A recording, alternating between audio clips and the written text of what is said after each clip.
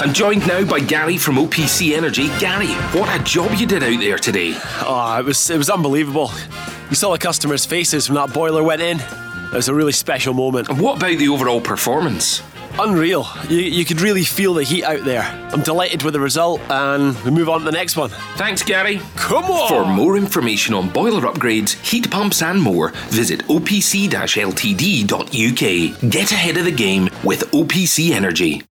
The Go Radio Football Show with OPC Energy Limited. Hosted by Rob Maclean, Davie Provan and Chris Burke. Call now and voice your opinion. 0808 17 17 700. Let's go! So who's your player of the season? According to Scotland's football writers, it comes down to who's Rangers player of the season. McGregor, Tavernier, Goldson and Davis are the names in the frame. Should anyone else be breaking up that Ibrox monopoly? Davie Provan, what do you think? Well, it is a job for the Monopolies Commission at the moment, isn't it, Rob? But I don't think anyone would argue against the four boys that have been nominated. It's a reflection of the terrific season that Rangers have had. I've already said for several weeks in the programme, Stephen Davis for me. Yep. No mention of Chris Burke. Oh, well, that's not when you're battling relegation, but it's interesting to see there. That's four really defensive players. Yeah. Which is really interesting, especially usually it's attacking players that get it. True. But you cannot argue with that. All of them have been terrific. Yeah, terrific. I guess Ryan Kent was probably one who must have been knocking on the door as well, to be honest. Started the season really well and he's finishing it really strongly, Davie, as well. He couldn't have been far away. And I think latterly, particularly in the crunch games, that's when he stepped up to the plate. And I said it at the weekend, Ryan Kent for me is Rangers' most important player now. Yeah, and most bankable asset, you would imagine, as well. Rangers 23 points clear as they prepare to take delivery of the big prize for the first time in 10 years. Celtic have been 71 days without a permanent replacement for Neil Lennon. I feel that might crop up in the course of the next couple of hours. At the other end of the Premiership, three teams are desperately trying to steer clear of relegation. A slight sweat appears on the brow of Chris Burke at that point. Ross County, who have today had John Hughes given a touchline ban. Hamilton, whose Brian Rice is already serving one. And Kilmarnock, of course, are those bottom three. Chris Burke, how are you feeling? Yeah, no, listen, it's not nice to be down there, but I'm enjoying the challenge. I think the whole group is, and it's exciting, is it? When I first came back to Scotland, I wasn't sure about the split. I honestly, a first impression of it before I began, but I think it's a great thing for Scottish football. It's exciting, and yeah, we are in a sticky patch at this moment in time because we're back in the playoff zone. I think Ross County have it in their hands now. They play Hamilton at home and we are at home to St Mirren, so I've got a funny feeling it may go down to the last game of the season, Rob. News today, we'll talk a little bit more about that. So, because some massive matches coming off. It's great when you're looking on from the sidelines, probably not quite so good when you're centre stage. But talking of centre stage, 4 St Johnstone players are going to miss Sunday's Scottish Cup semi-final with St Mirren after 2 members of the squad tested positive for COVID-19. The club say the 2 players advised to isolate tested negative, and the latest round of tests were all negative. Callum Davidson's team bidding for a cup double, of course, after winning the League Cup in February.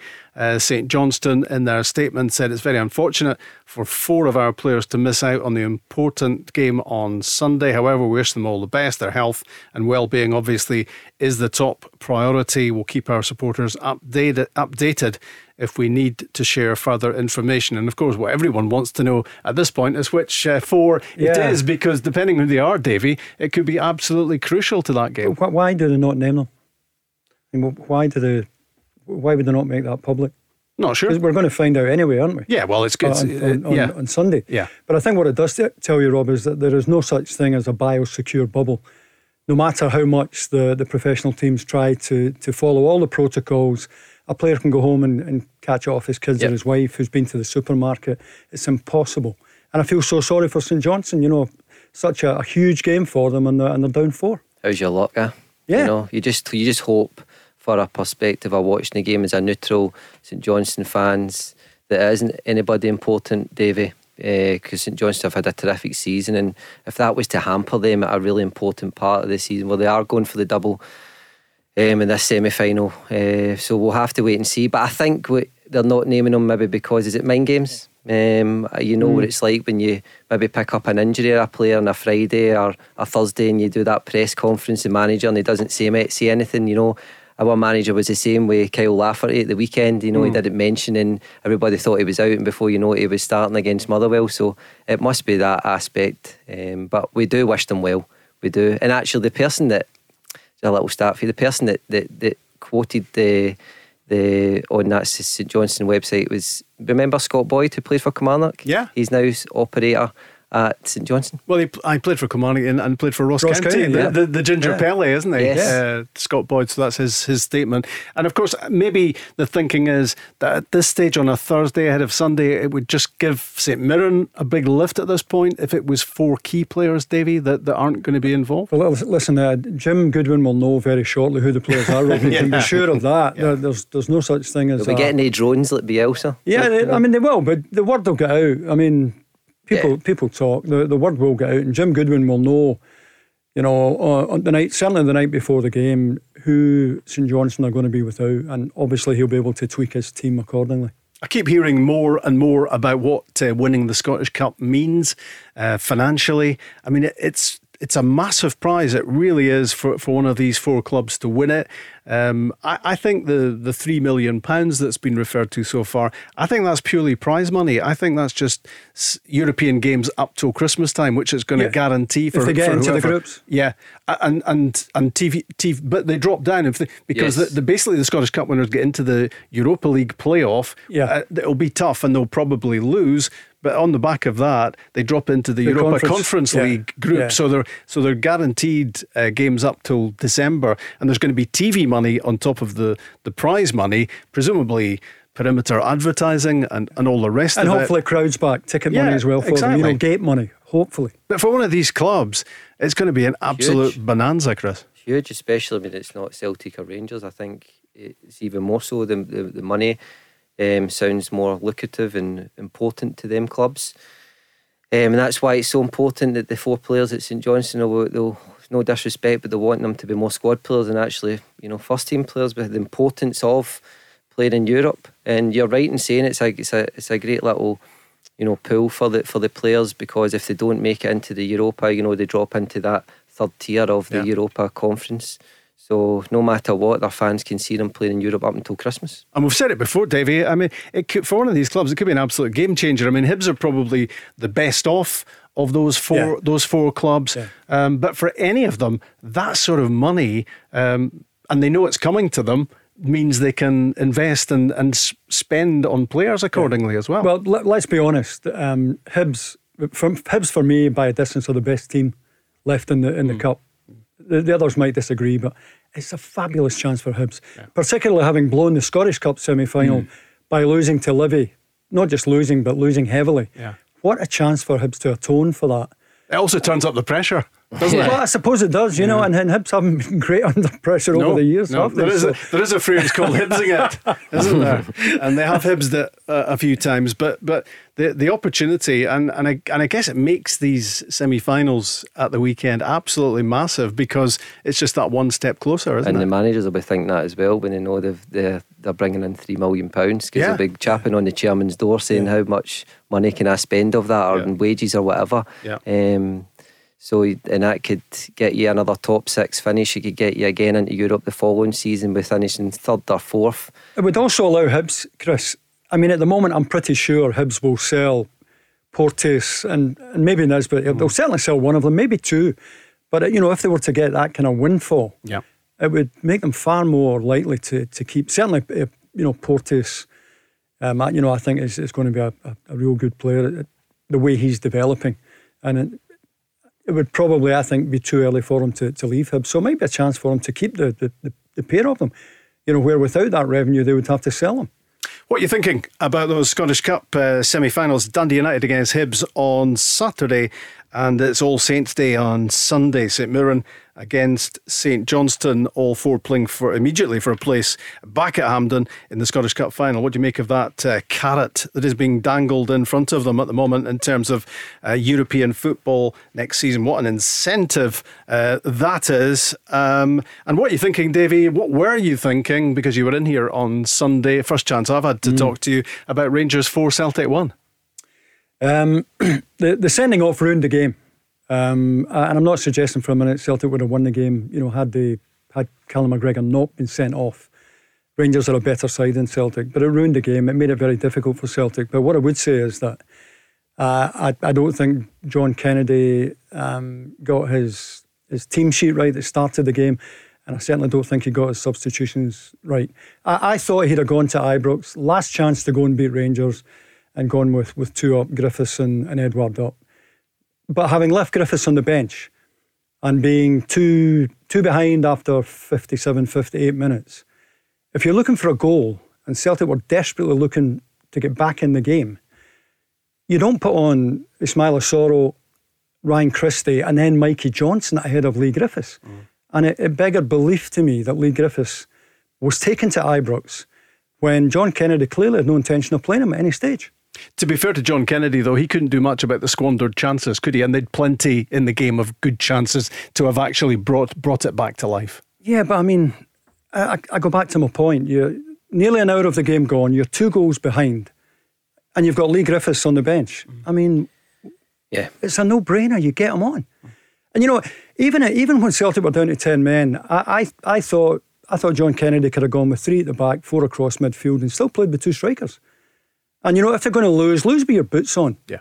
Have a go. Well, they lost 4-1 anyway, so that's a trouncing anyway, isn't it? There you go. There's the proof. Yeah. And I just think John Kennedy, I think is impressive. Any time he goes in front of the camera or the microphone, I think he's an impressive individual. But I was mystified to the team he picked and the substitutions he made last weekend. There must be going something in the training field there, David. Well, there has to be. There has to be. You know what it's. I'm not saying for any minute that this is true, but there has to be a reason behind why he's not getting put on. Whether it's he's not performing well in training, whether his attitude's not right, whether he's just not listening to the group, or structurally or tactically, whatever it is. As you said, to put on other players rather than him. And but he played at Aberdeen, 10 days previously. That was the game before. He came on for the last half hour, scores the equaliser, the late equaliser at Aberdeen. You would think he would have to be in the frame. Well, he's got to be, uppermost in John Kennedy's thoughts, having scored with practically the last touch of that game. It was pure Lee Griffiths, the way he took it. He had to be in his thinking, but also must be giving us a message about what's about to happen at Celtic for Lee Griffiths, surely. I don't see how Celtic can afford to bin Lee Griffiths, because Odsonne Edouard is going to be away in Olympic duty. He's going to miss the 2 Champions League qualifiers. If he's there. If he's still part of the... If he's there. Celtic may try and keep him to try and get into the Champions League and then cash in once they're in the group stage.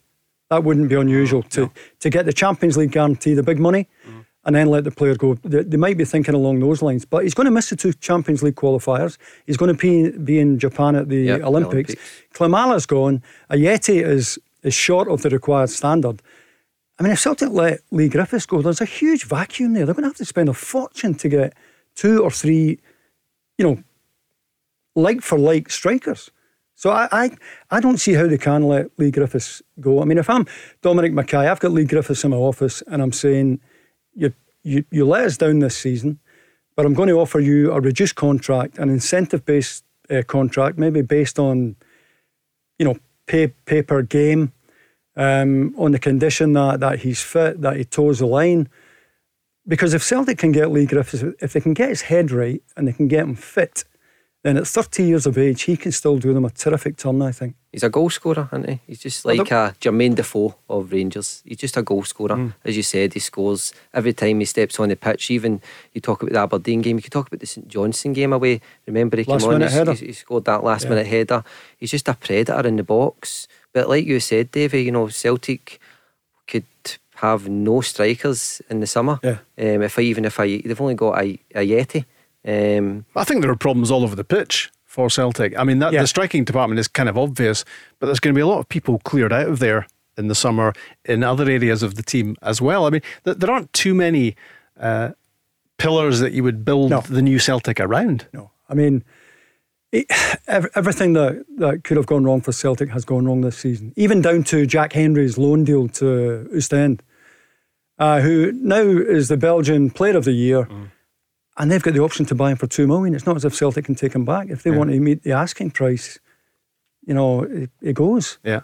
We had a Belgian journalist on the show on Tuesday, Davie, who was talking about Fashion Sakala, Rangers' new signing from Ostend. Yeah. And in the midst of that conversation, he just threw into the conversation how well Jack Hendry had done. That so often he's been voted best player in the game, and that's in the Belgian top division, and that's a team that's currently still competing for a place in the Europa League next season. He's done so well, and for Celtic, he was surplus to requirements. Well, maybe that's what it takes, him to go away, learn. He is a good footballer, isn't he, as well? So, and that's him in the national squad.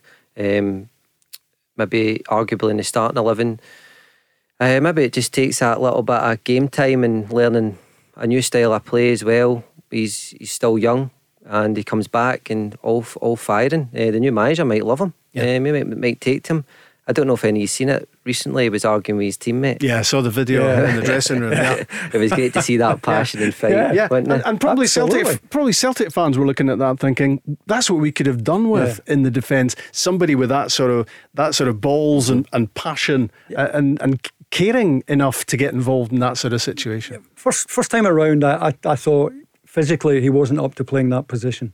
He was too slight, but he's put on about half a stone in muscle. He was brave enough to go to Australia first of all, then to go to Belgium, different language, the whole bit. And I think he's coming back not just a better player, but a more rounded individual for that experience.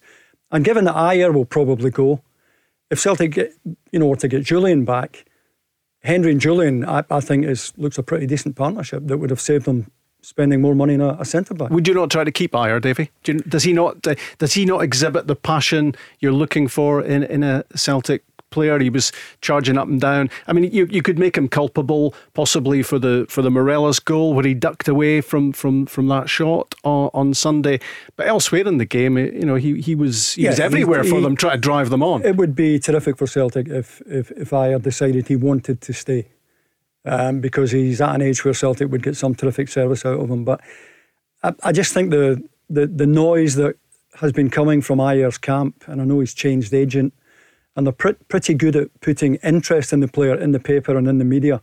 It appears to me that his representatives have been trying to get an auction going here, and I think he'll be on his way. And Celtic will miss him. They will miss him. I mean, I've been critical of him for having too much to say about wanting to play in a better league, etc. But he's a good player, and he's only going to get better as well. You were very positive, Chris Burke, and maybe the last time we were in the same studio, about John Kennedy and about the opportunity he had possibly to put his hat in the ring for the permanent appointment. If that was an audition for John Kennedy over the last couple of months, it hasn't gone well, has it? Yeah, well, listen, I don't think it's, in his eyes, he would have probably wanted more results, especially against Rangers.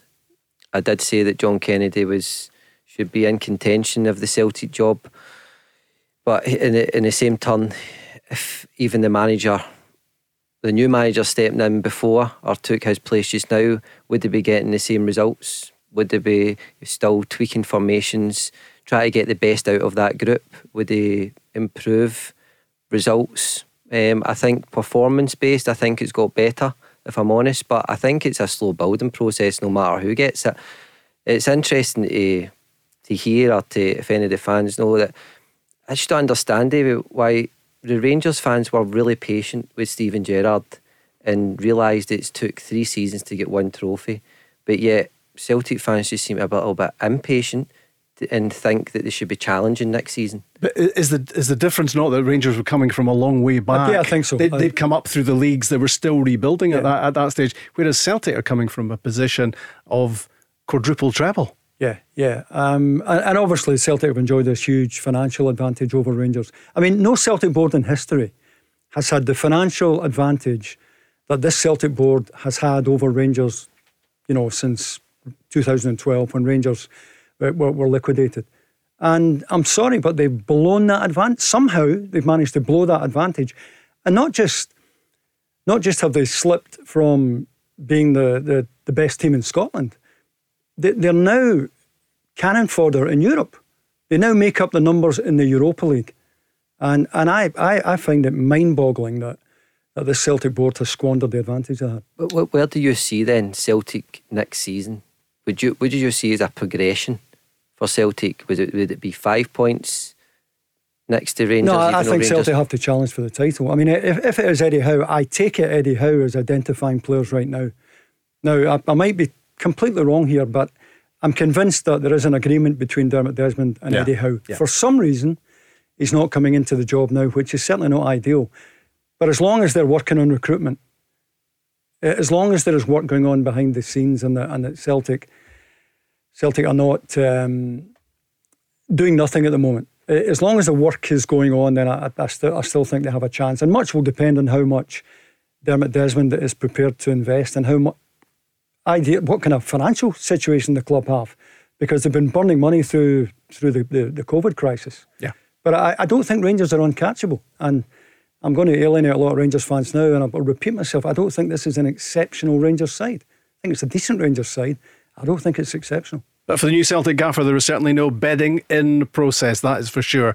The Celtic fans will demand that they are competitive and they get right back in that title race next season. 0808 17 17 700. Join the football conversation. The Go Radio Football Show. Download the Go Radio app to listen live weeknights from 5. Always nice to get a wee cheers from Chris in return. That's Chris with the travel on his back throughout the show, just about every 20 minutes, keeping you up to date if you are on the travel at the moment. The Go Radio Football Show with OPC Energy Limited. Rob Maclean, Chris Burke and Davie, Provan, and you if you want to join the chat, and we enjoy it if you do. 0808 17 17 700. Text Go and your message to 87474.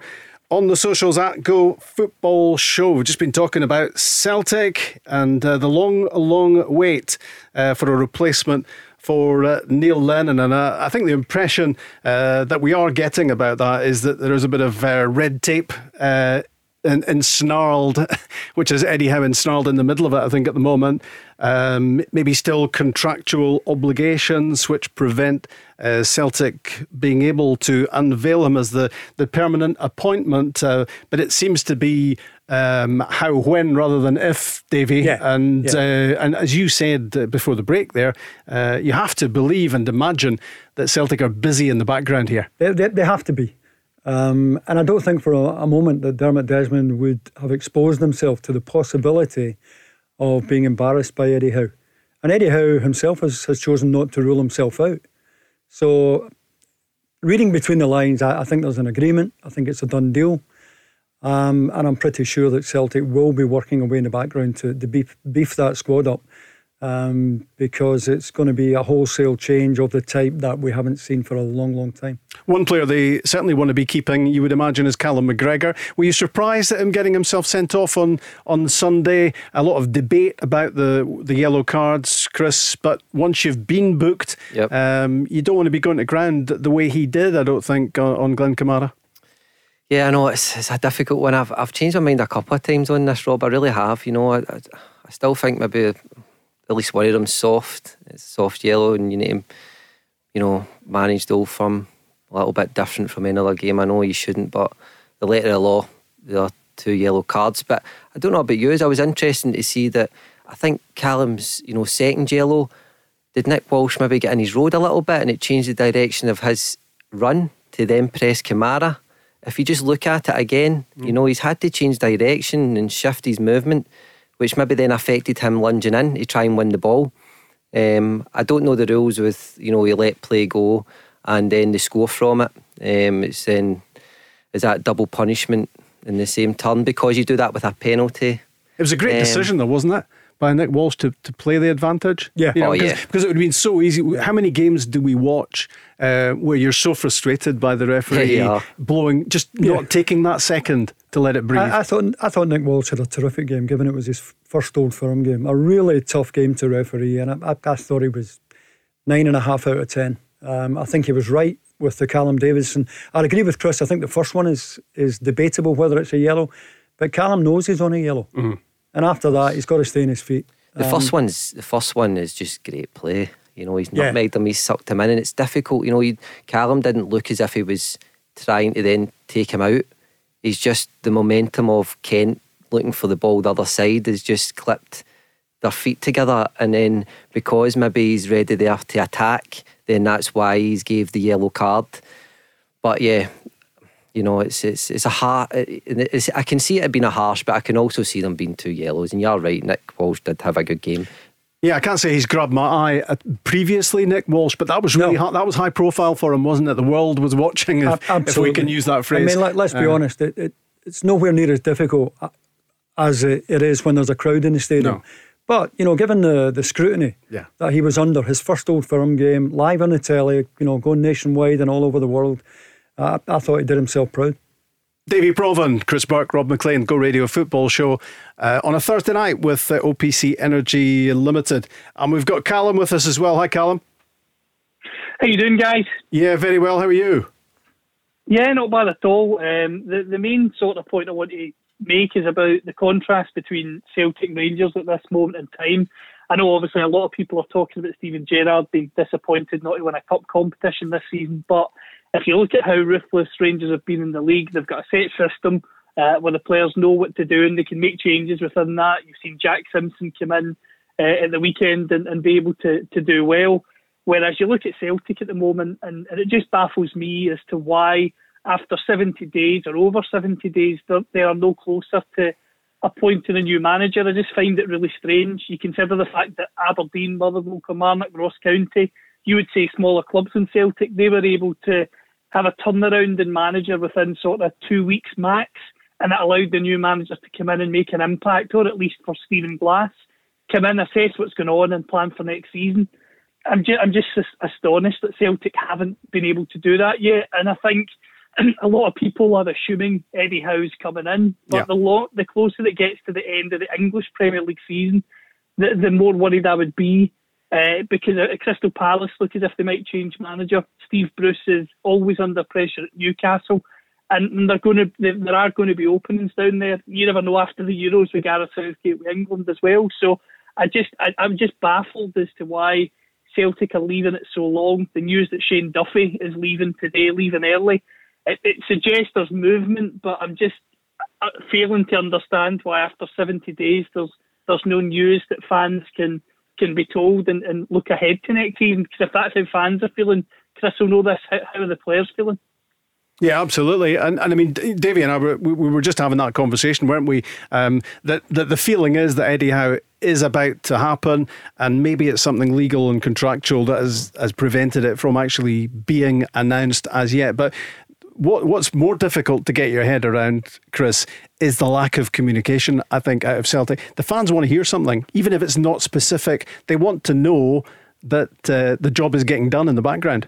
It's a common theme since I've started doing, punditry, is that there's a severe, disconnect between the Celtic fans and Celtic, board. The fans do want to know, and he makes a great point there with Callum saying about the players. Would they want to know? Do they know? And they're just keeping quiet. But I've got a funny feeling they don't. Well, I think we'd know. I think if they knew, we'd know. We would know. Yeah. But he's right. Listen, there's been many times I've found out in Sky Sports that yellow banner where I've got a new manager or not. So I don't think the Celtic players will know either. But how many Celtic players will be there? Does it really matter to them also? So I think also, Davie, that the spotlight has been thrown recently on the connection or lack of it between a club and its supporters because of the farce that was the European Super League. So we're all really looking at that and thinking about that at the moment. So in that context, Celtic's lack of communication doesn't look great, doesn't sound great. No, it doesn't. But again, Dermot Desmond, I'm sure, will be aware that it doesn't look good. And that makes me all the more convinced that a deal has been done with Eddie Howe and that they are working behind the scenes. And, I'm pretty sure that's the case. I don't think for a moment that Eddie Howe is going to take a Crystal Palace or I don't think Dermot Desmond would leave himself open to that embarrassment.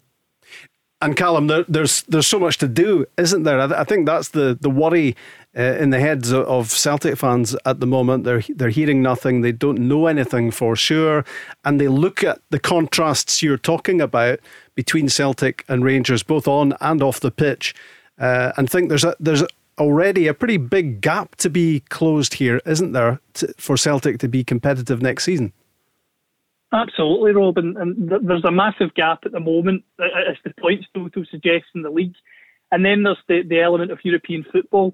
Rangers have won the title. They'll go into the Champions League qualifiers. Crucially, this season Celtic will as well, even though they've finished second. And Dermot Desmond and Peter Lawwell, I know Peter Lawwell, of course, is moving on.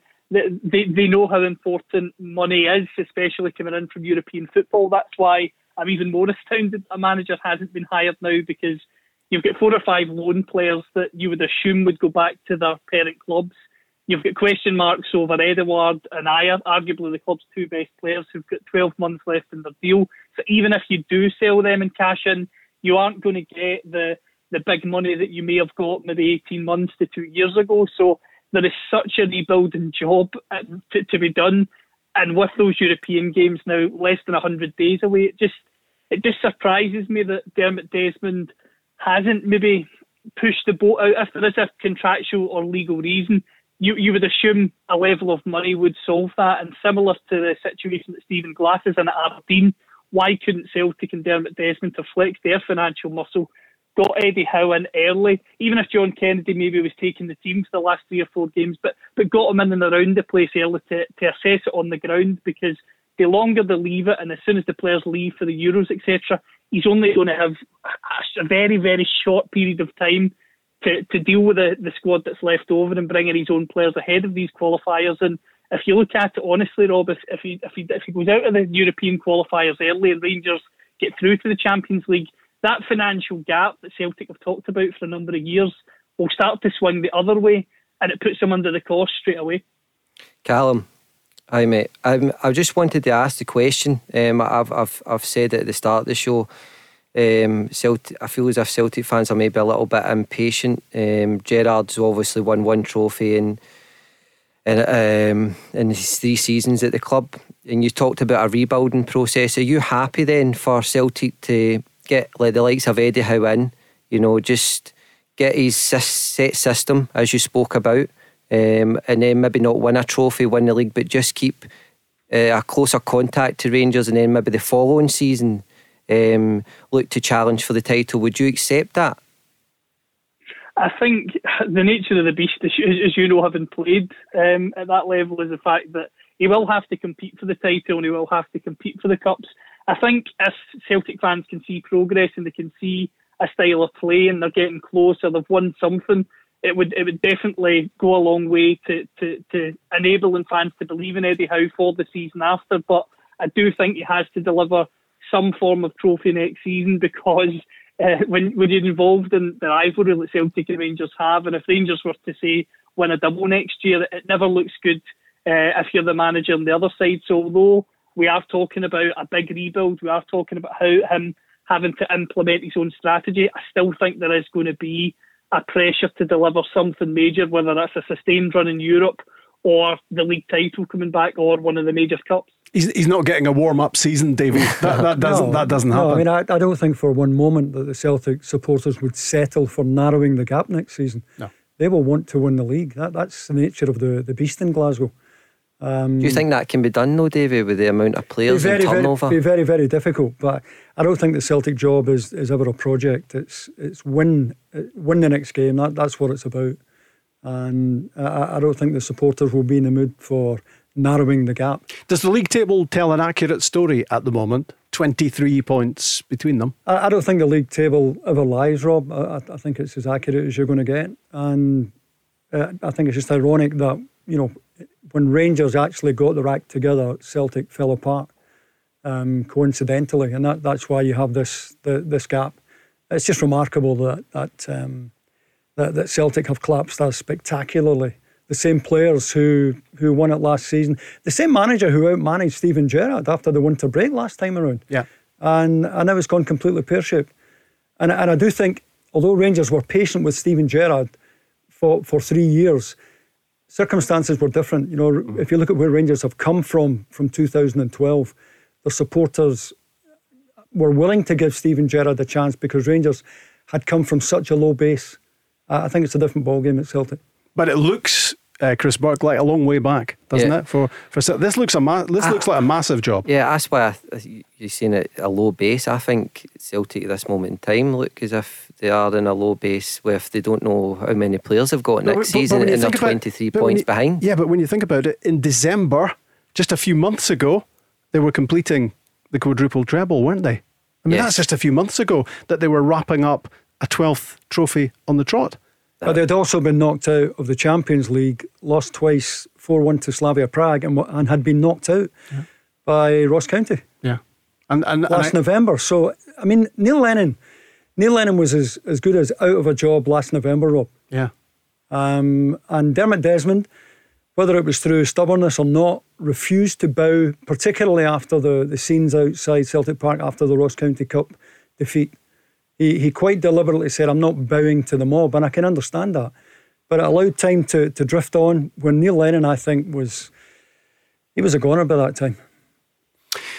Callum, thanks for your call. That certainly got us talking. Good to hear from you. And Thanks, take care of yourself, Callum. That's Callum McFadden, who's actually a Morton fan, so he's got his own concerns, I would imagine, at the moment. But some interesting thoughts there about Celtic and that situation vacant. The Go Radio Football Show. Download the Go Radio app to listen live weeknights from 5. Get another cheers again there, Yeah, Rob? like a wee cheery cheers from Chris, who's back later, keeping you across all the travel. By the way, we've teamed up with Argyle Holidays to give away a Premier Caravan break and a short hot tub break. That's tomorrow morning with Crofty and Grado. The guys will be live at the Drumsiny Estate tomorrow, showcasing all the amazing hot tub lodges, leisure activities, restaurant takeaways and bars, all available there. So make sure you're listening to Breakfast in the Morning for your chance to win a big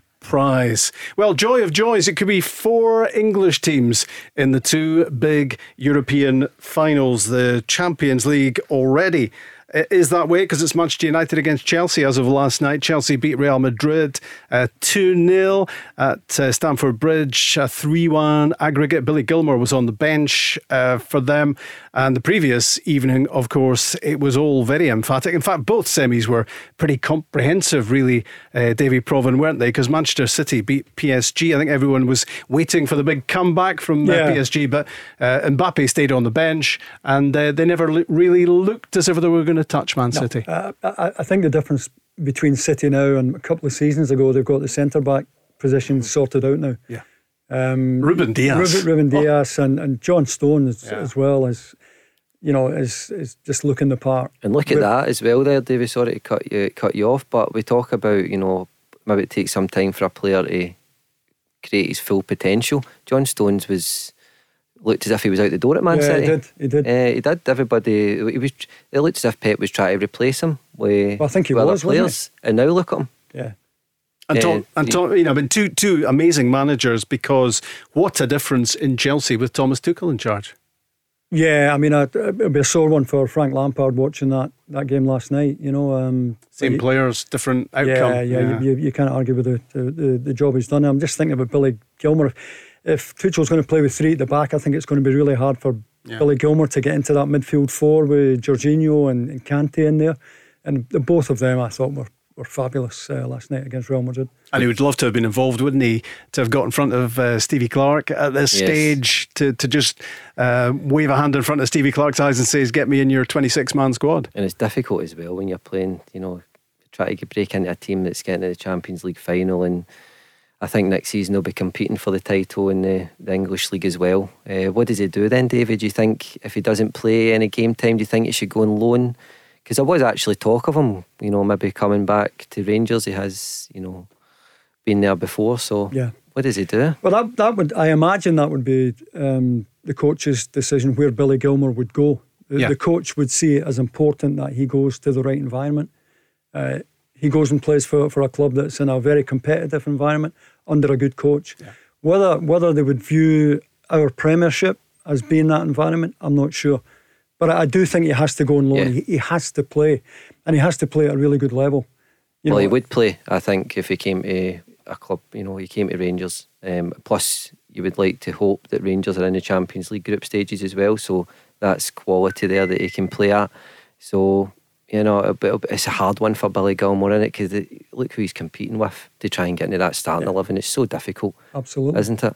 And there's much debate, isn't there, about those 3 extra places now in the squad. It will be 23 players on match day, but going into the tournament, each manager can name 26 as opposed to 23, and that does have us talking about Billy Gilmour and Nathan Patterson and David Turnbull. So many youngsters competing for those 3 extra places. I think we are. Ryan Gould's another one. I know he's 25, but he's still has the best years of his career ahead of him, and I think we are slowly but surely producing a better quality of young player in Scotland.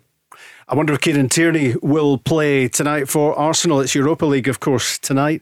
The 2 semi-finals. I think we can probably take for granted that Man United are going to be in the final, 6-2 up from the first leg last week at Old Trafford against Roma, who of course are going to see Fonseca replaced by Mourinho at the end of the season as their new manager. But you wouldn't give them too much chance tonight, even on their home patch, of turning around a 6-2 deficit against Scott McTominay, of course, and Man United. But we will be interested in that Arsenal lineup tonight.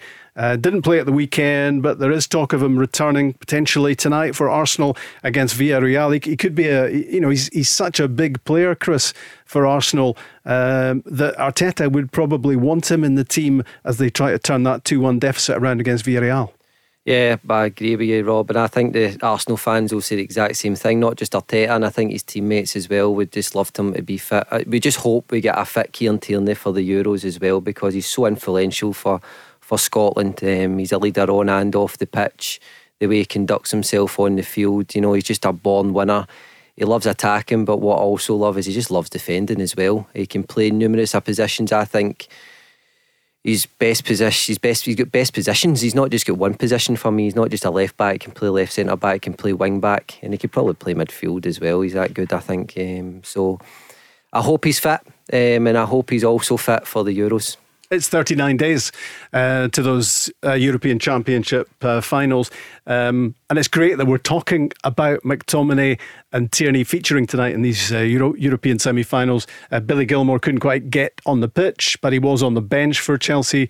That's maybe a plaudit enough to tell you the level that he's operating at. You talked about the choices, Davie, that we couldn't have dreamed of not so long ago. And we've also got players playing in big-time tournaments. Well, going back to my time, and it was a long time ago, Scotland at that time were picking Scots from Manchester United, from Liverpool, from Arsenal. But that stopped. And, we were, for a long time, we were mining players from the Championship in England, weren't we? Yep. And those days are slowly, I think, coming to an end, where we're now been able to choose from a much better pool in terms of the English Premier League, Old Firm players up here, and I think the quality is definitely rising. Anyone involved with Clyde and Dumbarton won't be giving 2 hoots tonight about the Champions League or the Europa League, because there's a very important game in League One. It is Clyde against East Fife. It kicks off in an hour's time at Broadwood, and it will decide who is in the relegation playoffs. At the moment, Clyde are second bottom. Chris, I hate to talk to you about relegation and playoff issues, because I'll be getting inside your head. But at the moment, Dumbarton are safe, but Clyde basically know what they have to do tonight. They've got to beat East Fife at home, and they jump out of that second bottom, and they send Dumbarton into the playoffs instead. It's big stakes, isn't it? It is big stakes, you're right in saying that, Rob, and it just feels as if these teams are playing every day, really, doesn't it? The amount of games they're playing. So you don't like to see anybody getting relegated. I think East Fife have maybe dipped in form a little bit as of late, because they knew they were safe and they just didn't make that top 6. I think they lost out on goal difference or something. So it's a big game for Clyde, probably one that they want to stay in that division, so good luck to them. And you like the playoffs, Davie? Has that been a one good decision taken in Scottish football in the last few years? I like the split as well, Rob. Yeah, I like the split. And actually, the split in League 1 and 2 has worked quite well, hasn't it? It's created lots of really big games in the last couple of weeks. Anything that gets us away from non-competitive games, meaningless games, I think is good. And both the split and the playoffs have done that. And what I like about the split is that all the teams in the bottom half of the Premiership, they all have it in their own hands, because they're playing teams round about them. I think it's more than 3 points, really, isn't it? Oh, yeah, absolutely. More than 3 points each game. Well, you take it, you could end up, is it a week on Wednesday? Yep. Winner takes all? Yeah. It doesn't get any more exciting than that, does it? It's a great game to play in, it's high stakes. It is like a cup final, really, isn't it? Well, we've got 2 cup finals now, one at home to St Mirren, one away to Hamilton. And a game you'll be watching, or you won't be watching. Am I not playing there, Rob? No. I'm talking. Well, you're not going to be playing in the Ross County Hamilton game, but a week and Wednesday, next Wednesday. Yeah. But that's of massive interest to you, and it's quite funny that as of today, neither John Hughes nor his old sidekick Brian Rice are going to be in the technical areas. They're both serving touchline bans. They never learn, do they? But it's Dingwall, and sitting in the stand in Dingwall means you're actually probably closer to the pitch than you are when you're in the technical area. It just shows you it doesn't matter though, because Hamilton won, and I think Brian Rice was in the stand. Where did that win come from? Hamilton, they're amazing. Don't rule them out, and I don't want to depress you, Chris. Listen, Davie, I said it in my interview on Thursday before the Motherwell game. Ross County, no disrespect, Ross County and Hamilton have more experience than us at this, so that's why we have to respect them and make sure we're switched on. News at 6 on the way, and then another hour of talking football. I'm joined now by Gary from OPC Energy. Gary, what a job you did out there today. Oh, it was unbelievable. You saw the customers' faces when that boiler went in. It was a really special moment. And what about the overall performance?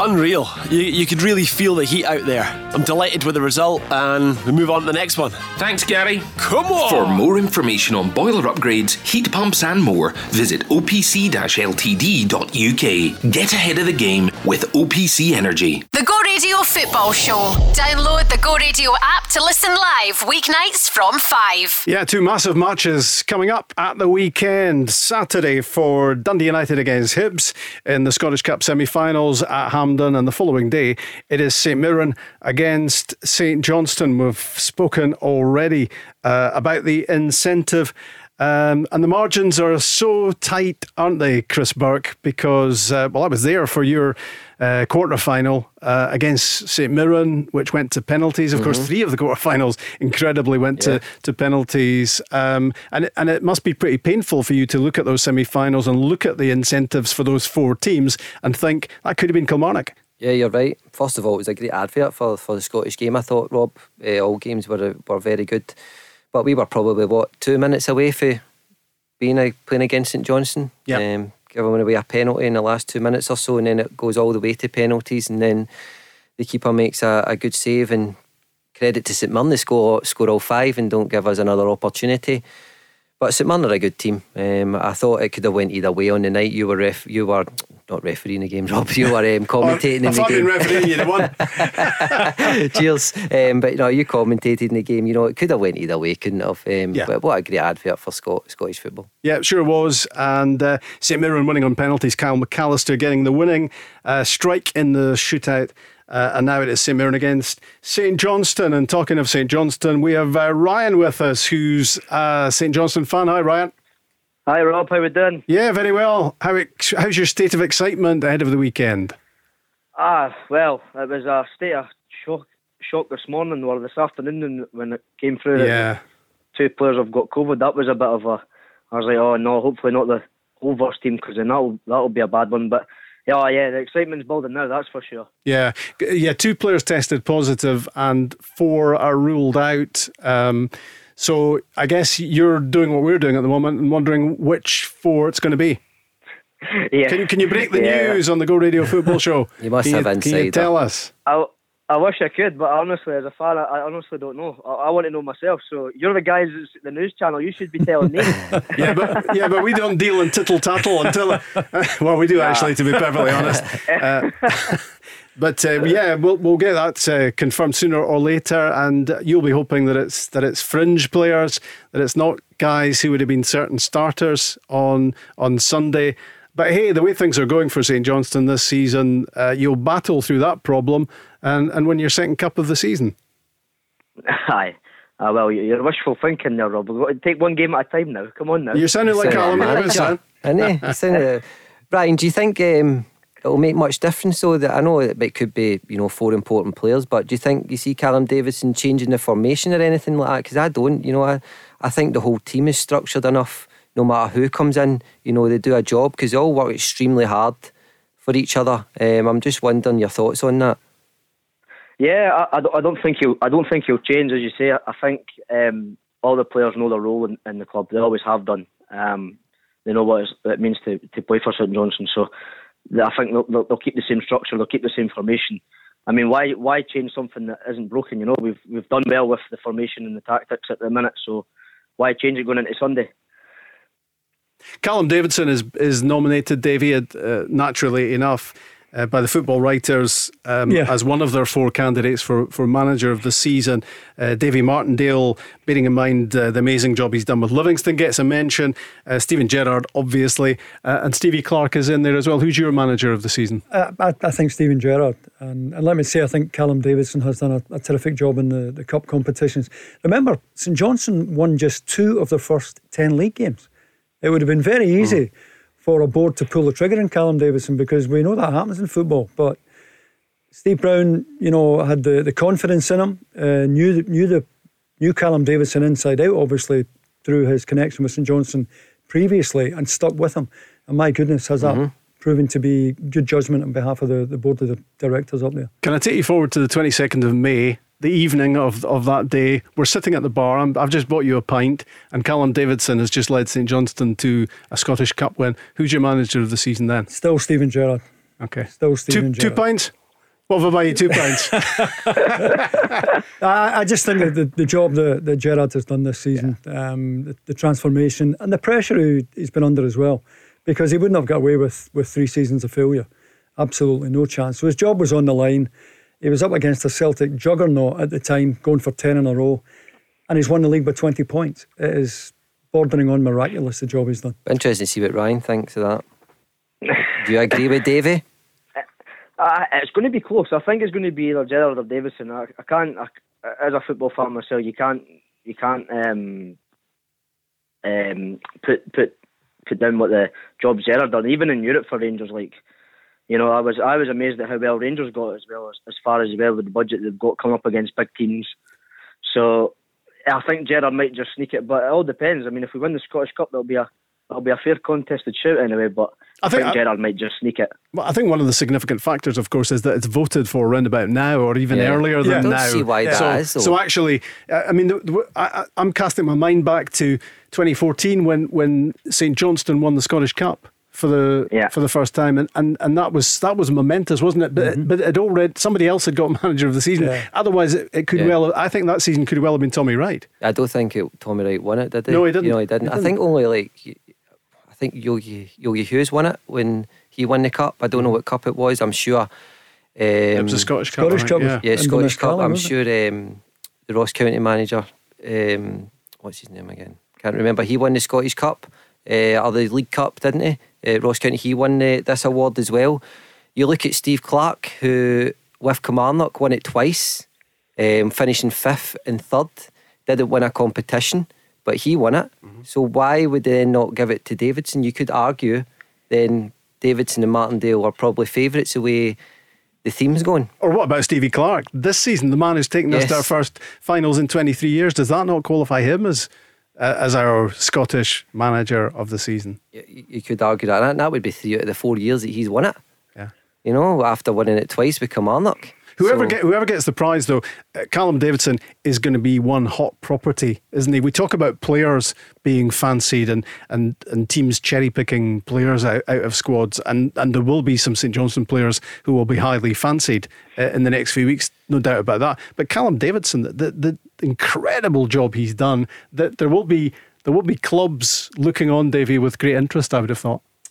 But I think the board would take that as a compliment to their judgment, and they have over the years. The St Johnstone board been pretty decent at picking the right man. I'm thinking Derek McInnes, Owen Coyle, Tommy Wright. Obviously, they very rarely get it wrong, and there will be interest in Callum Davidson. If Callum Davidson does get a bigger club, I'm sure he'll go with the best wishes of the Brown family and the whole board up there. And the players as well, they'll be a hot property. Yeah, someone like Jason Kerr. So yeah, you've got Ali McCann as well, 21 years of age. I like a lot of their players, Rob, I really do. They play, I've spoke about it before, they play that difficult formation, that must be drilled into them every day. And for your first full season as a manager, he's done ever so well. I'm just interested to see what Ryan thinks. Do you think you'll get the opportunity to build on next season? Are you worried that a few of the players could go, or even Callum Davidson could go? Well, but here's a thought, of course, and we spoke about it earlier in the show. If St Johnstone do win the Scottish Cup, they've got a multi-million-pound bonanza coming their way, so that could change things big time in terms, keeping both Callum Davidson and keeping some key players as well. Yeah, but I think you also have to consider, Rob, that Callum Davidson has a profile in England, not just up here. No, I get that. He would be sought after by clubs, if not in the English Premier League, certainly by clubs in the Championship. Where did he? Was it Preston? He played at Preston, didn't he? Yeah, and he was assistant manager at Stoke with Gary Rowett as well. I'm sure. Yeah, and then came back to take this job. And people Blackburn notice. Rovers, was it not? Blackburn Rovers, I think he played. I think he did play. He played at Blackburn, yeah. So as you say, but he has coached in England, and people in England are aware of him, and will be even more aware of him if he wins the cup double. And it would probably be hard if he does that for St Johnstone to keep him. Do you settle for that, Ryan, in that your manager and players are linked with other clubs, mainly as a product of being successful, and that's just what happens? Yeah, absolutely. I totally agree.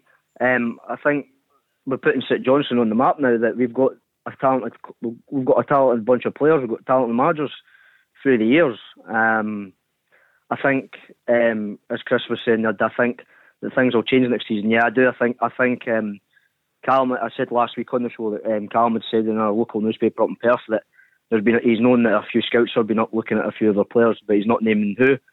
So it'll be interesting to see in the summer who. I mean, if bids come in, then they're going to have to take it, because we are a wee club. We're going to be a selling club. Yeah. But it'll be interesting to see who goes and who stays. And I think what would give me confidence to think about St Johnstone at the weekend, even if there were some key players missing, which might well be the case because of COVID, is that Callum has actually regularly changed the team. It isn't about 11 players there, it is about a squad, and they do tend to slot in pretty seamlessly, Chris. They do. You're completely right there, Rob. I think Ryan would agree with you in that. That's why I don't think it'll make, obviously it will make a little bit of a difference, but I don't think it will make a huge impact in the performance or the result, no matter who's out that team. I really don't. I think Callum Davidson's got them structured enough still to get them into a final. What's your prediction, Ryan, for Sunday? 2-0 St Johnstone. And who will you be playing in the final? Hibs or Dundee United? I was impressed with Dundee United against Aberdeen last week. I was really impressed, but I think I might go extra time, but I think with the quality that Hibs have got, I think they might just sneak into the final. Okay, good to talk to you. Thanks, Ryan. Yeah, good. Thank you very much, guys. All the best. Cheers, Ryan. That's Ryan, a St Johnstone fan, a little bit worried about who might be missing, but really looking forward as well to that Scottish Cup semi-final at Hampden on Sunday. St Mirren against St Johnstone, and the previous day Dundee United against Hibs. Speaking about young managers, Chris Burke, do you fancy becoming one at some stage? What are your aspirations as regard coaching and management? Is that something, I know you've got plenty enough on your mind at the moment without thinking about that, but it must be something in your quiet moments that you do think about? Yeah, Rob, I'll be honest, I want to continue in football after I stop playing. I would love to coach. Whether you're a coach or a manager, I don't think you can determine that until you actually get an opportunity to know what your qualities are and what your personality is. It's a learning process. In the same time, I've said it before, where once I stop playing, I would like to be given that opportunity. But there's so many coaches out there, and very good coaches as well, that are not in a job. So I have to be privileged enough to get that opportunity. And when have you done the badges? Have you done your badges? I've done my badges. I've not done the pro licence. I think it's very difficult to do your pro licence when you're still playing. It's a 2-year process. You have to go. But you intend to do it, yeah? I do intend to do it, yes. I do intend. Like everybody else, there's so many players now that are still playing that have the same qualifications as me. What you have to do is, a certificate tells you nothing, Rob. It's how you conduct yourself in the training field and how you manage a group. But do you need to have the certification? Yeah, you do have to have them to have the opportunity. Nowadays, the CVs going into every club that are amazing. You basically, the criteria is you have to have a pro licence before you even get an interview. I'm sure Barry would tell you that as well. Yeah. So it's a bit daft, because I remember Cruyff didn't have the qualifications when he was that's why certificates mean nothing. Martin O'Neill didn't have the qualifications when he came up. I mean, it is a bit daft, isn't it? Certificates mean nothing. It's an education. Shows your medals. Yeah. Davie, did you think about it when you were, obviously your playing career was cut short by illness? I mean, did you think about coaching management at that stage? I think everyone thinks I'll give it a go, and I did a bit of coaching with the Celtic youngsters, but decided pretty quickly it wasn't for me. When you find yourself shouting and bawling in the middle of a dressing room, I don't think it's for you at all, I thought you were going to say in the middle of the night.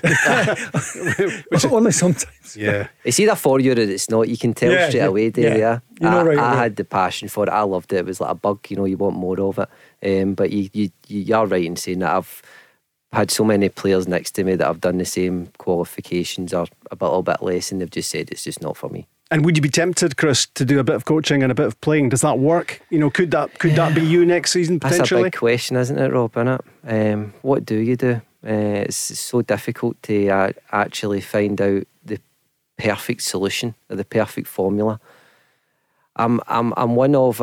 I still want to play next year. You should, Chris. So you should. You should want to squeeze every last drop out of it. Especially since you've been so fortunate with injuries. Yeah, no, you're right. That's probably one thing why I'm still playing to this day. I think I've only missed one game this season. I think I missed 2 the season before.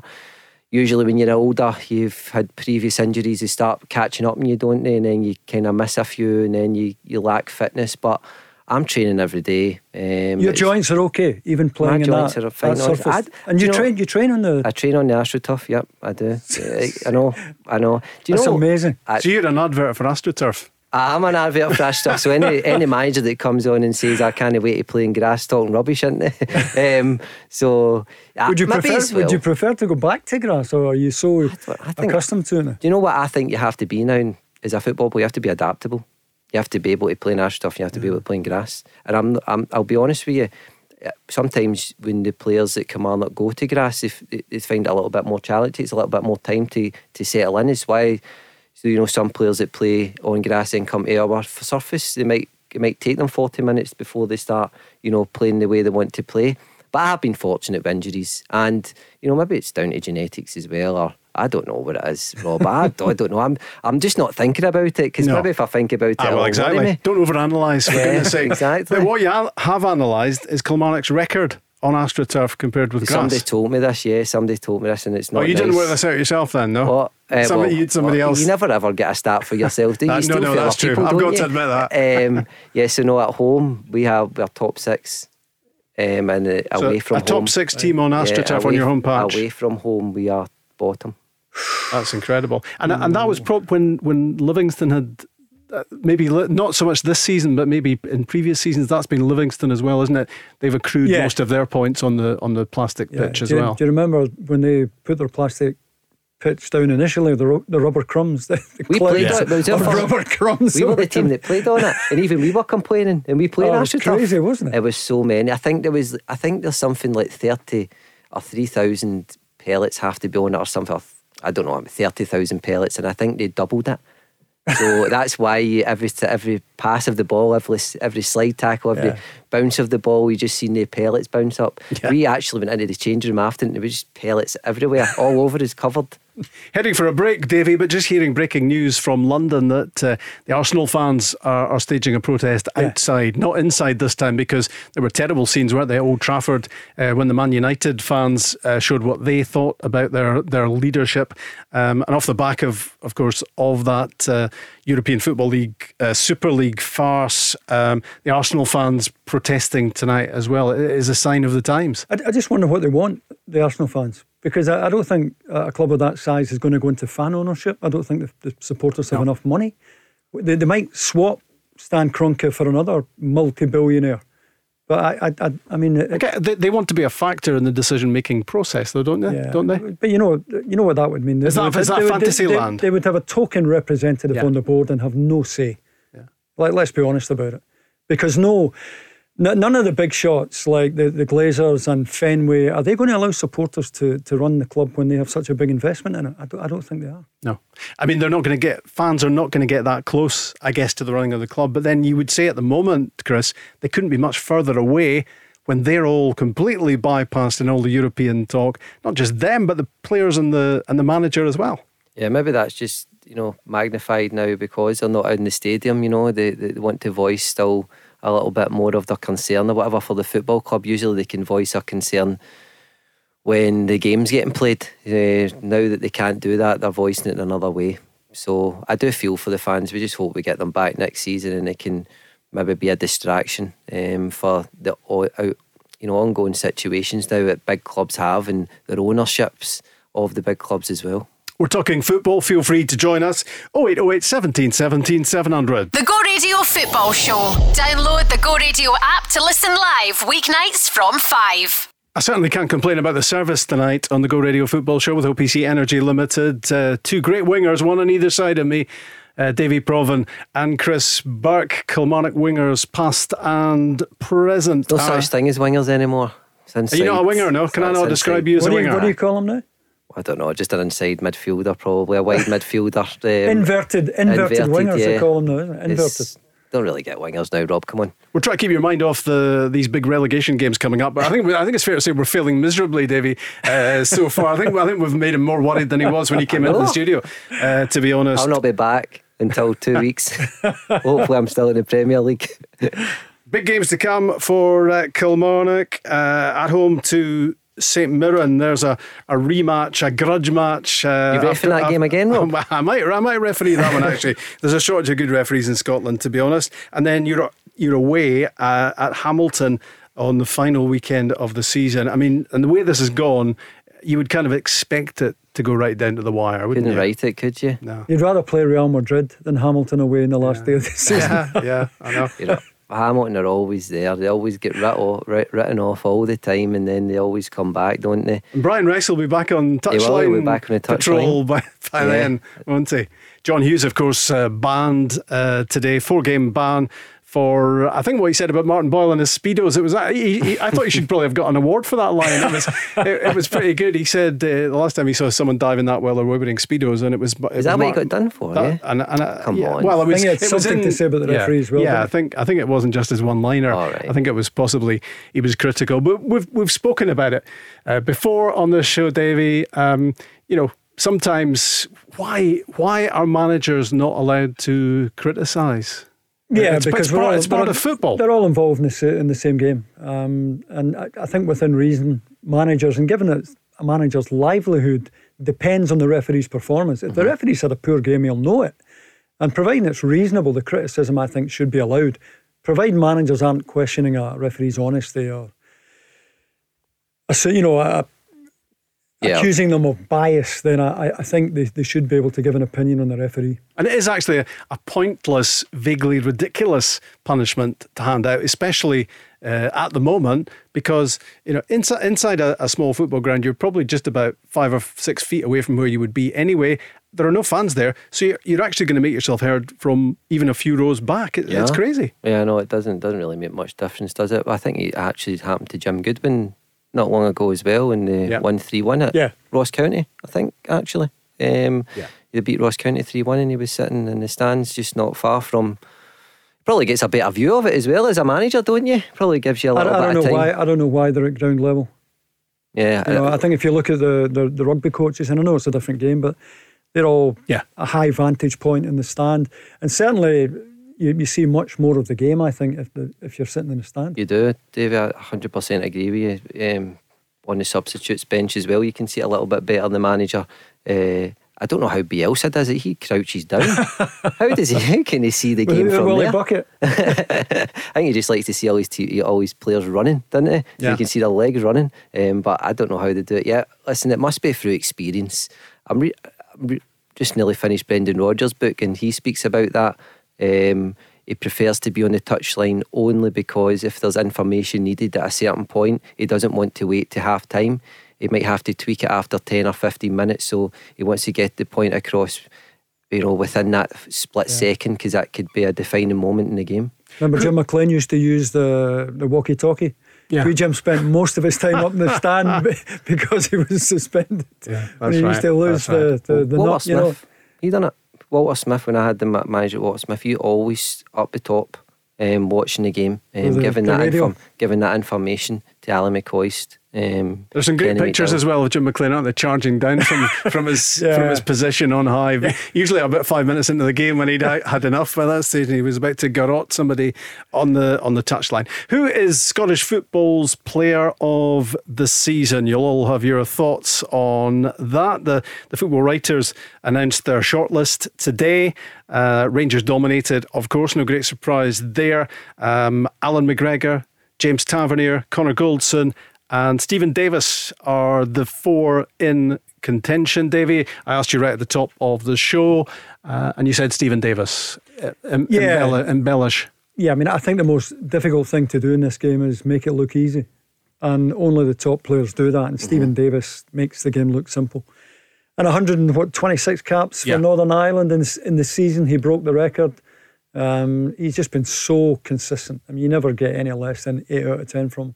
And that's the sort of player I look up to as well, Rob. If you think about it, is he younger than you? At his age, I think he's older than me. I think is he 36? Is he younger than me? I think so. I was fortunate enough to play him for a short spell, and he never gave the ball away in training. Never mind a football game. His ball retention was amazing. His decision making as well.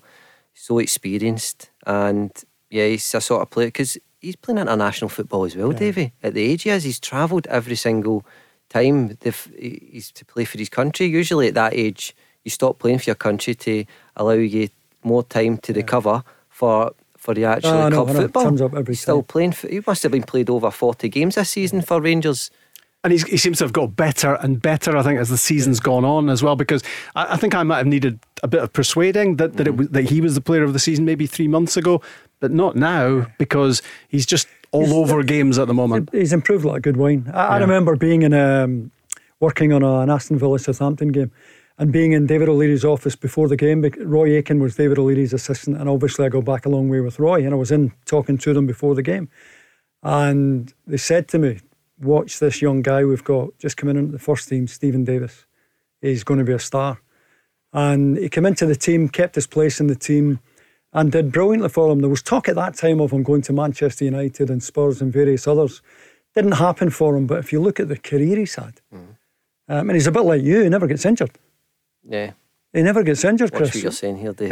We get two important games coming up. I tell you, he could have injured himself when he did that bicycle kick against Celtic when he scored that amazing goal. I mean, that was a remarkable moment as well. Yeah, you had to sort of take a double take at that point, didn't you? I mean, I was doing the commentary in the game to think, that is Stephen Davis in the 6-yard box with a bicycle kick. Usually he's the one that's assisting that. But what a terrific player, terrific to have him in the Scottish game as well. He's a great example, isn't he? Is. You know, to youngsters watching. And myself, Rob. He's a role model for everyone, not just younger, but also older the way he handles himself. You know, he doesn't get involved in anything he doesn't need to get involved in, and he finds time and room in the game, doesn't he? Yeah, I think there's a decency about his behaviour on the pitch. You never see him losing it, bad mouthing people. Always calm, measured. And never more so opposite of McGregor. Total opposite. The madman in goals. Madman, and then you've got the calm and collective one of Davis, haven't you? But there was another reminder from McGregor, wasn't there, at the weekend about what he does, and he's 39, isn't he? Alan McGregor, he's knocking 40. He's just signed a new deal, and When needed, he comes up with a save like that one from El Yunusi on Sunday when he tips it onto the crossbar. He's tortured Celtic this year, Alan McGregor. A bit Andy Gorham-esque in that respect. Yeah, very much so. And he's also reminded Celtic why they should have kept Craig Gordon, who I think I'm right in saying is younger than Alan McGregor. Maybe not by a lot, but he's younger. Yeah, he is. Yeah. And these guys are still going. They're so fit, so dedicated to their training now, these guys. I mean, it's not unusual now for a keeper to play beyond 40. Callum, who called us earlier on, spoke about the massive contrasts that there are this season between Rangers and Celtic, and there's one position that almost tells the whole story of this yawning gap between the two teams. Alan McGregor, a match winner for Rangers, so valuable. When required, he comes up with a big save. He just does it again and again and again. Celtic have tried 3 goalkeepers this season, and it hasn't worked for them. It's just experience, Rob. I put it down to, that Steven Gerrard has signed experience. We're talking about, the 2 players that are up. Well, not just the 2, but you've got Davis, who's so experienced at the age of 36. You've got McGregor at the age of 39. They've played the game, they know it inside out. They've played in the league as well beforehand. Again, that helps so much. I don't know how many points McGregor has saved. You couldn't put it down, but I bet you he's saved about 10 points for his team. That's why for me, I know Davis says Stephen Davis, and I could not argue with that, but for me, I think big moments and in big games, I think he's produced a little bit more, and that's why for me. He's a goalkeeper, Chris. How can a goalkeeper be Footballer of the Year? Well, I'll tell you, in 2015 Craig Gordon won this award.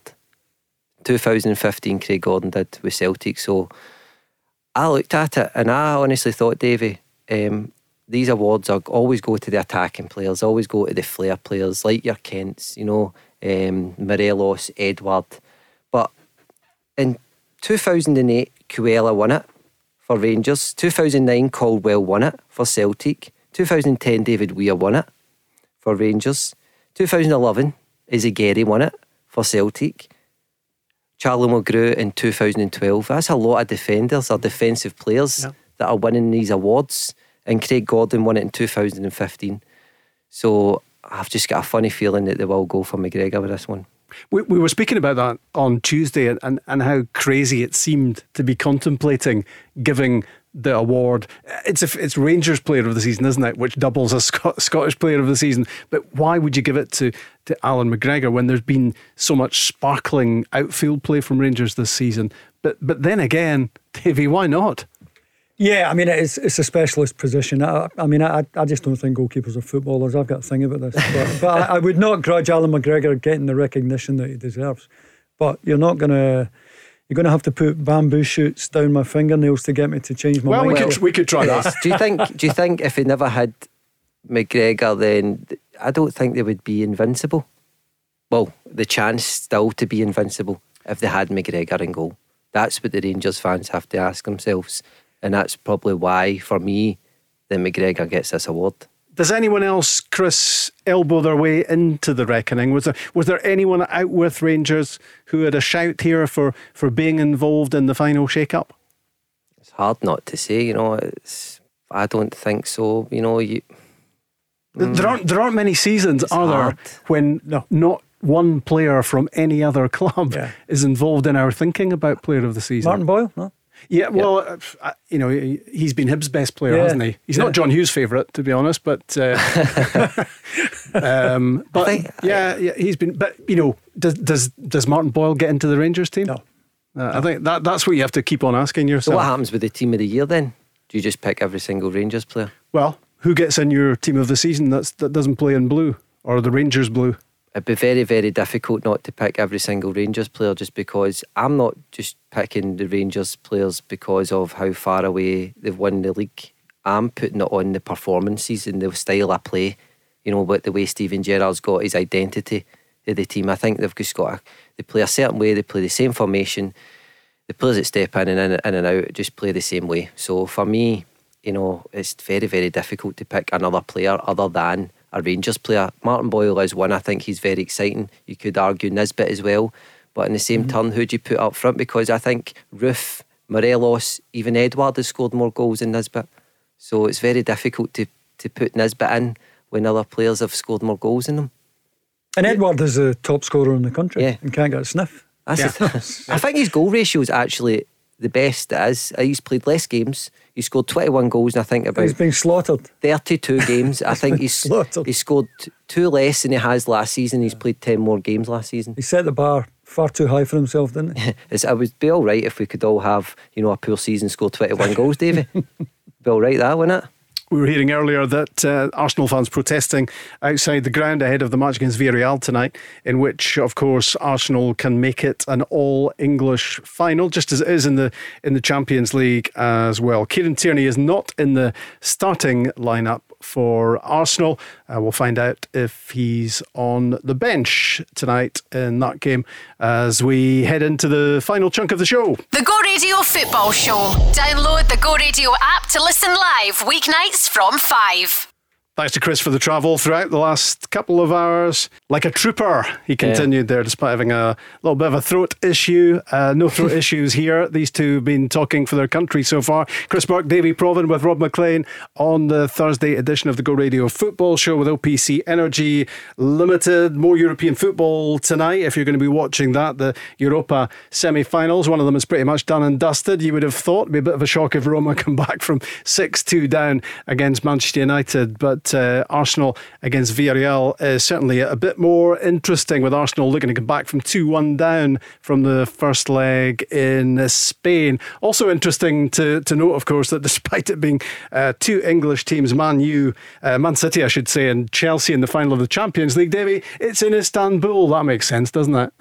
Well, I know it beggars belief, but then when you look at the European Championship, it's being played in 12 different capital cities throughout Europe. None of it makes any sense. I mean, Greenpeace must be loving this. Yeah, absolutely. When you think about the COVID issues they've had, Turkey's been in lockdown quite recently. All the travel restrictions that are with us, and you're talking about sending two English teams to Turkey. And will fans want to travel even though they don't get inside the ground? Yeah, UEFA keep boasting about reducing their carbon footprint, and they're asking two teams to fly from their own country to Istanbul to play a game of football for an hour and a half. It doesn't add up. Talking about breaking news, Davie, you were spotting something about HMRC in Newcastle. Yeah, HMRC have been involved in a very lengthy investigation into Newcastle. I think you'll probably remember pictures of HMRC officials basically raiding St James Park, taking away documents, etc. Well, the HMRC have concluded their investigation tonight, and Mike Ashley is now saying it's, I think the exact words he used, where it's time for the dark forces who are trying to undermine this club to back off. And I think he was being critical there also of the Premier League, who stopped the transfer of his ownership to the Saudi Arabian company. So Mike Ashley now in a position, I think, to try and sell Newcastle and finally get it off his hands. Yeah, that could be significant indeed. Some other football news of the moment. Borussia Dortmund have been talking today about their prize asset, Erling Haaland, and saying that he will not be sold for less than 150 million quid.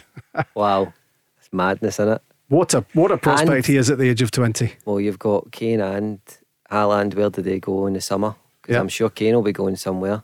There was talk of 90 million for him, but do you think Levy will accept 90 million for that if he's saying Haaland's going for 150, Davie? Well, I'll tell you what, Daniel Levy's very good at getting top dollar. It'll be very interesting to see. But do you keep Harry Kane if he's not happy? That's the thing. I mean, I think the example that you use is Celtic this season, who kept players who didn't want to be there in the hope that they would get over the line in 10 in a row, and it backfired spectacularly.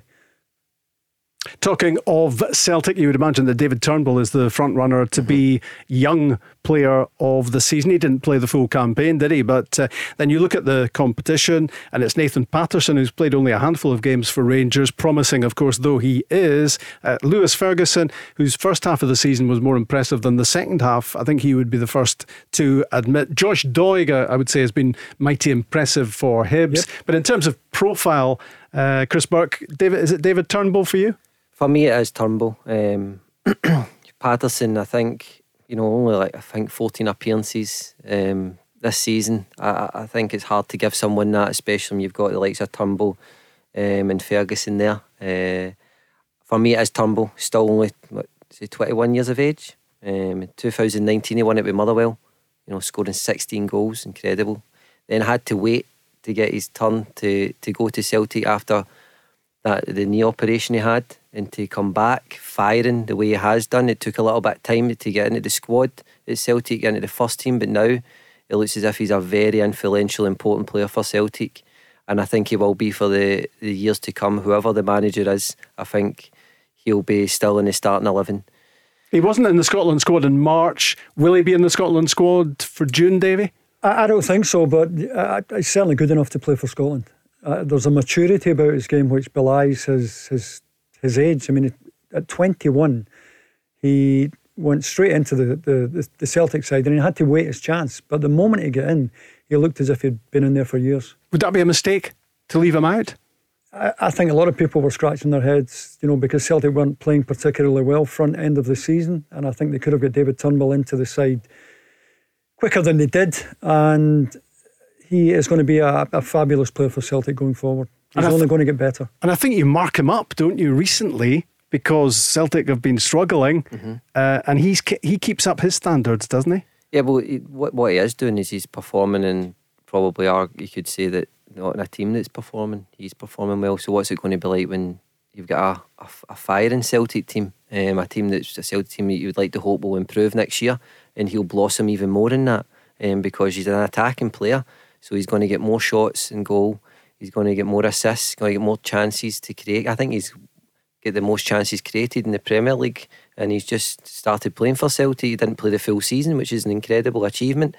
He's a player that I think will always score double figures, Davie. I really do, just because he's got a great eye for goal outside the box and a rise inside the box as well. But where is his best position? Just off the front? Yeah, I think he's or off the front. Yeah, off the front. Centre of the supporting three. Yeah. Unless the new manager that comes in, and I think there's probably some attributes he has to improve on, whether it's defensively, winning the ball back, anticipating where the ball's going to land, recovery runs. But when you've got a player of that talent, Dave, you want him at the top end of the pitch, don't you? You absolutely. Just want him and get other players to do their jobs. Is he a problem, Chris, for your old gaffer, Stevie Clarke, because he forces him to play a different way? If he puts him in the team? I think he's an option. I think he's a different. If you look at the way Steve Clarke, he's progressing the team. I don't think it's just one formation that he plays now. He's playing different formations, so you need different personnel for different formations. You could be a goal down in the Euros or in the future.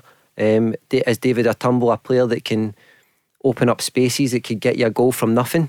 Yes, I think so. But we're blessed in that area as well.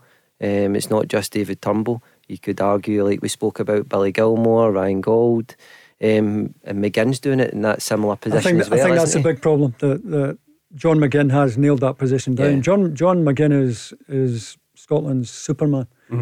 He's the first name in the team sheet, and I think David Turnbull, if he's going to play for Scotland, would be in that position, wouldn't he? Playing behind the. But he would be an option if it's not going well. He would be an option off the bench, wouldn't he? Absolutely, and so by the way would Ryan Gold be. He is a genuine number 10, which not really sure we have one, a kind of David Silva type, the guy who can find the eye of the needle pass. So Gold is another one who Steve Clarke might be tempted to bring in. And you talk about Jack Henry getting most man of the match. He's in his league. I think Ryan Gold get most man of the match. He's had a terrific season for his Forensic season as well. Is he a victim of the lack of profile for Portuguese football? Yeah, I think so. I don't think there's any doubt about that. And he's another one. We were talking about Jack Henry earlier on, having the courage to go abroad, and young Gold went away, 21, 22 to Portugal, learned the language, has been on various loan spells, and must have been tempted to say, I've had enough, I'm coming home. He stuck it out, and he's now a really important player in Portugal. One last word on David Turnbull, and I think we very quickly forget what the guy's been through. He's 21, as you said, Davie. When the move fell through from Motherwell, and he had to have surgery, the mental turmoil that guy must have come through and come out the other side and been, the player he was and maybe better than the player he was, speaks volumes for him. I've no doubt though that Neil Lennon was very supportive. I know he was still a Motherwell player after the deal fell through, but I've no doubt that Neil Lennon promised him, a bit like Alec Ferguson and Ruud van Nistelrooy. Remember when Van Nistelrooy was going to Man U and get the cruciate, and Fergie flew to Holland to see Van Nistelrooy just to say to him, look, we're still going to take you, get yourself fit and we'll take you. And I'm pretty sure Neil Lennon did the same thing with David Turnbull. Yeah, and he's a massive plus, isn't he, for Eddie Howe? If it is Eddie Howe, and we expect it to be that way, we expect it just a matter of time now before the red tape is cut through and Eddie Howe can be announced as the Celtic manager. Chris, I mean, David Turnbull is one who he's already got in his team. He's already building it around the likes of Turnbull, McGregor, Ayer, if he can be persuaded to stay. You would like to hope so, especially at the age of 21. You like to see your young players, playing for Celtic and Rangers and have a long career. And that's the thing when you play for Celtic and Rangers, Davie. You have to, get a goal from somewhere sometimes with the tight spaces that are given to you when you're playing against opposition. Your back's against the wall. You play against a defensive team, not just defenders, it's midfielders and even sometimes attackers. You need these sort of players that can just open gaps and eliminate players and get a shot away with a half a yard or whatever. So he's going to be an important part for the future of Celtic Football Club. It's another football show that, as we come to the end of it, has just underlined what Callum was talking about earlier on, the massive divide between Rangers and Celtic. We're talking about it being very difficult to elbow anyone out of the team of the season who's not a Rangers player. And we're looking at massive holes to fill in the Celtic side for next season. Yeah, but I mean, Odsonne Edouard is top scorer in the country, 21 goals. I know. And he's almost being overlooked. He's been slaughtered at times for his attitude. He scored 21 goals. Yeah. Martin Boyle's another one I would throw in, but yeah, obviously this has been Rangers' season from start to finish, and it wouldn't surprise me if it was a Rangers 11 that wins that award. Yep, and already, of course, we heard about Fashion Sakala from Ostend earlier in the week. Jack Simpson's already in the team. Scott Wright is playing. Another signing from Bournemouth on the way. Rangers are well ahead, aren't they? And they're planning for next season. And it seems, from all we know, that Celtic are way behind. Yep. Well, it just seems to me that they just get stronger and stronger. They've not stopped in what they're doing at this moment in time. They're still progressing. I like the look of Wright as well, Rob. We've not really spoke about him. Since Sakala, I'm sure will be similar ilk. I don't think he plays number 9. I think he plays off the side and then comes inside. So, Billy yourself. Yeah, I hope so. Fashion Burke. Yeah. Anyway, that's all we have time for. So, Chris, thank you very much. Davie, thanks a lot as well. And we are back tomorrow. Paul and Mark and Barry live at 5. The Go Radio Football Show, talking football first. Listen live weeknights from 5. I'm joined now by Gary from OPC Energy. Gary, what a job you did out there today. Oh, it was unbelievable. You saw the customers' faces when that boiler went in. It was a really special moment. And what about the overall performance? Unreal. You could really feel the heat out there. I'm delighted with the result, and we move on to the next one. Thanks, Gary. Come on! For more information on boiler upgrades, heat pumps and more, visit opc-ltd.uk. Get ahead of the game with OPC Energy.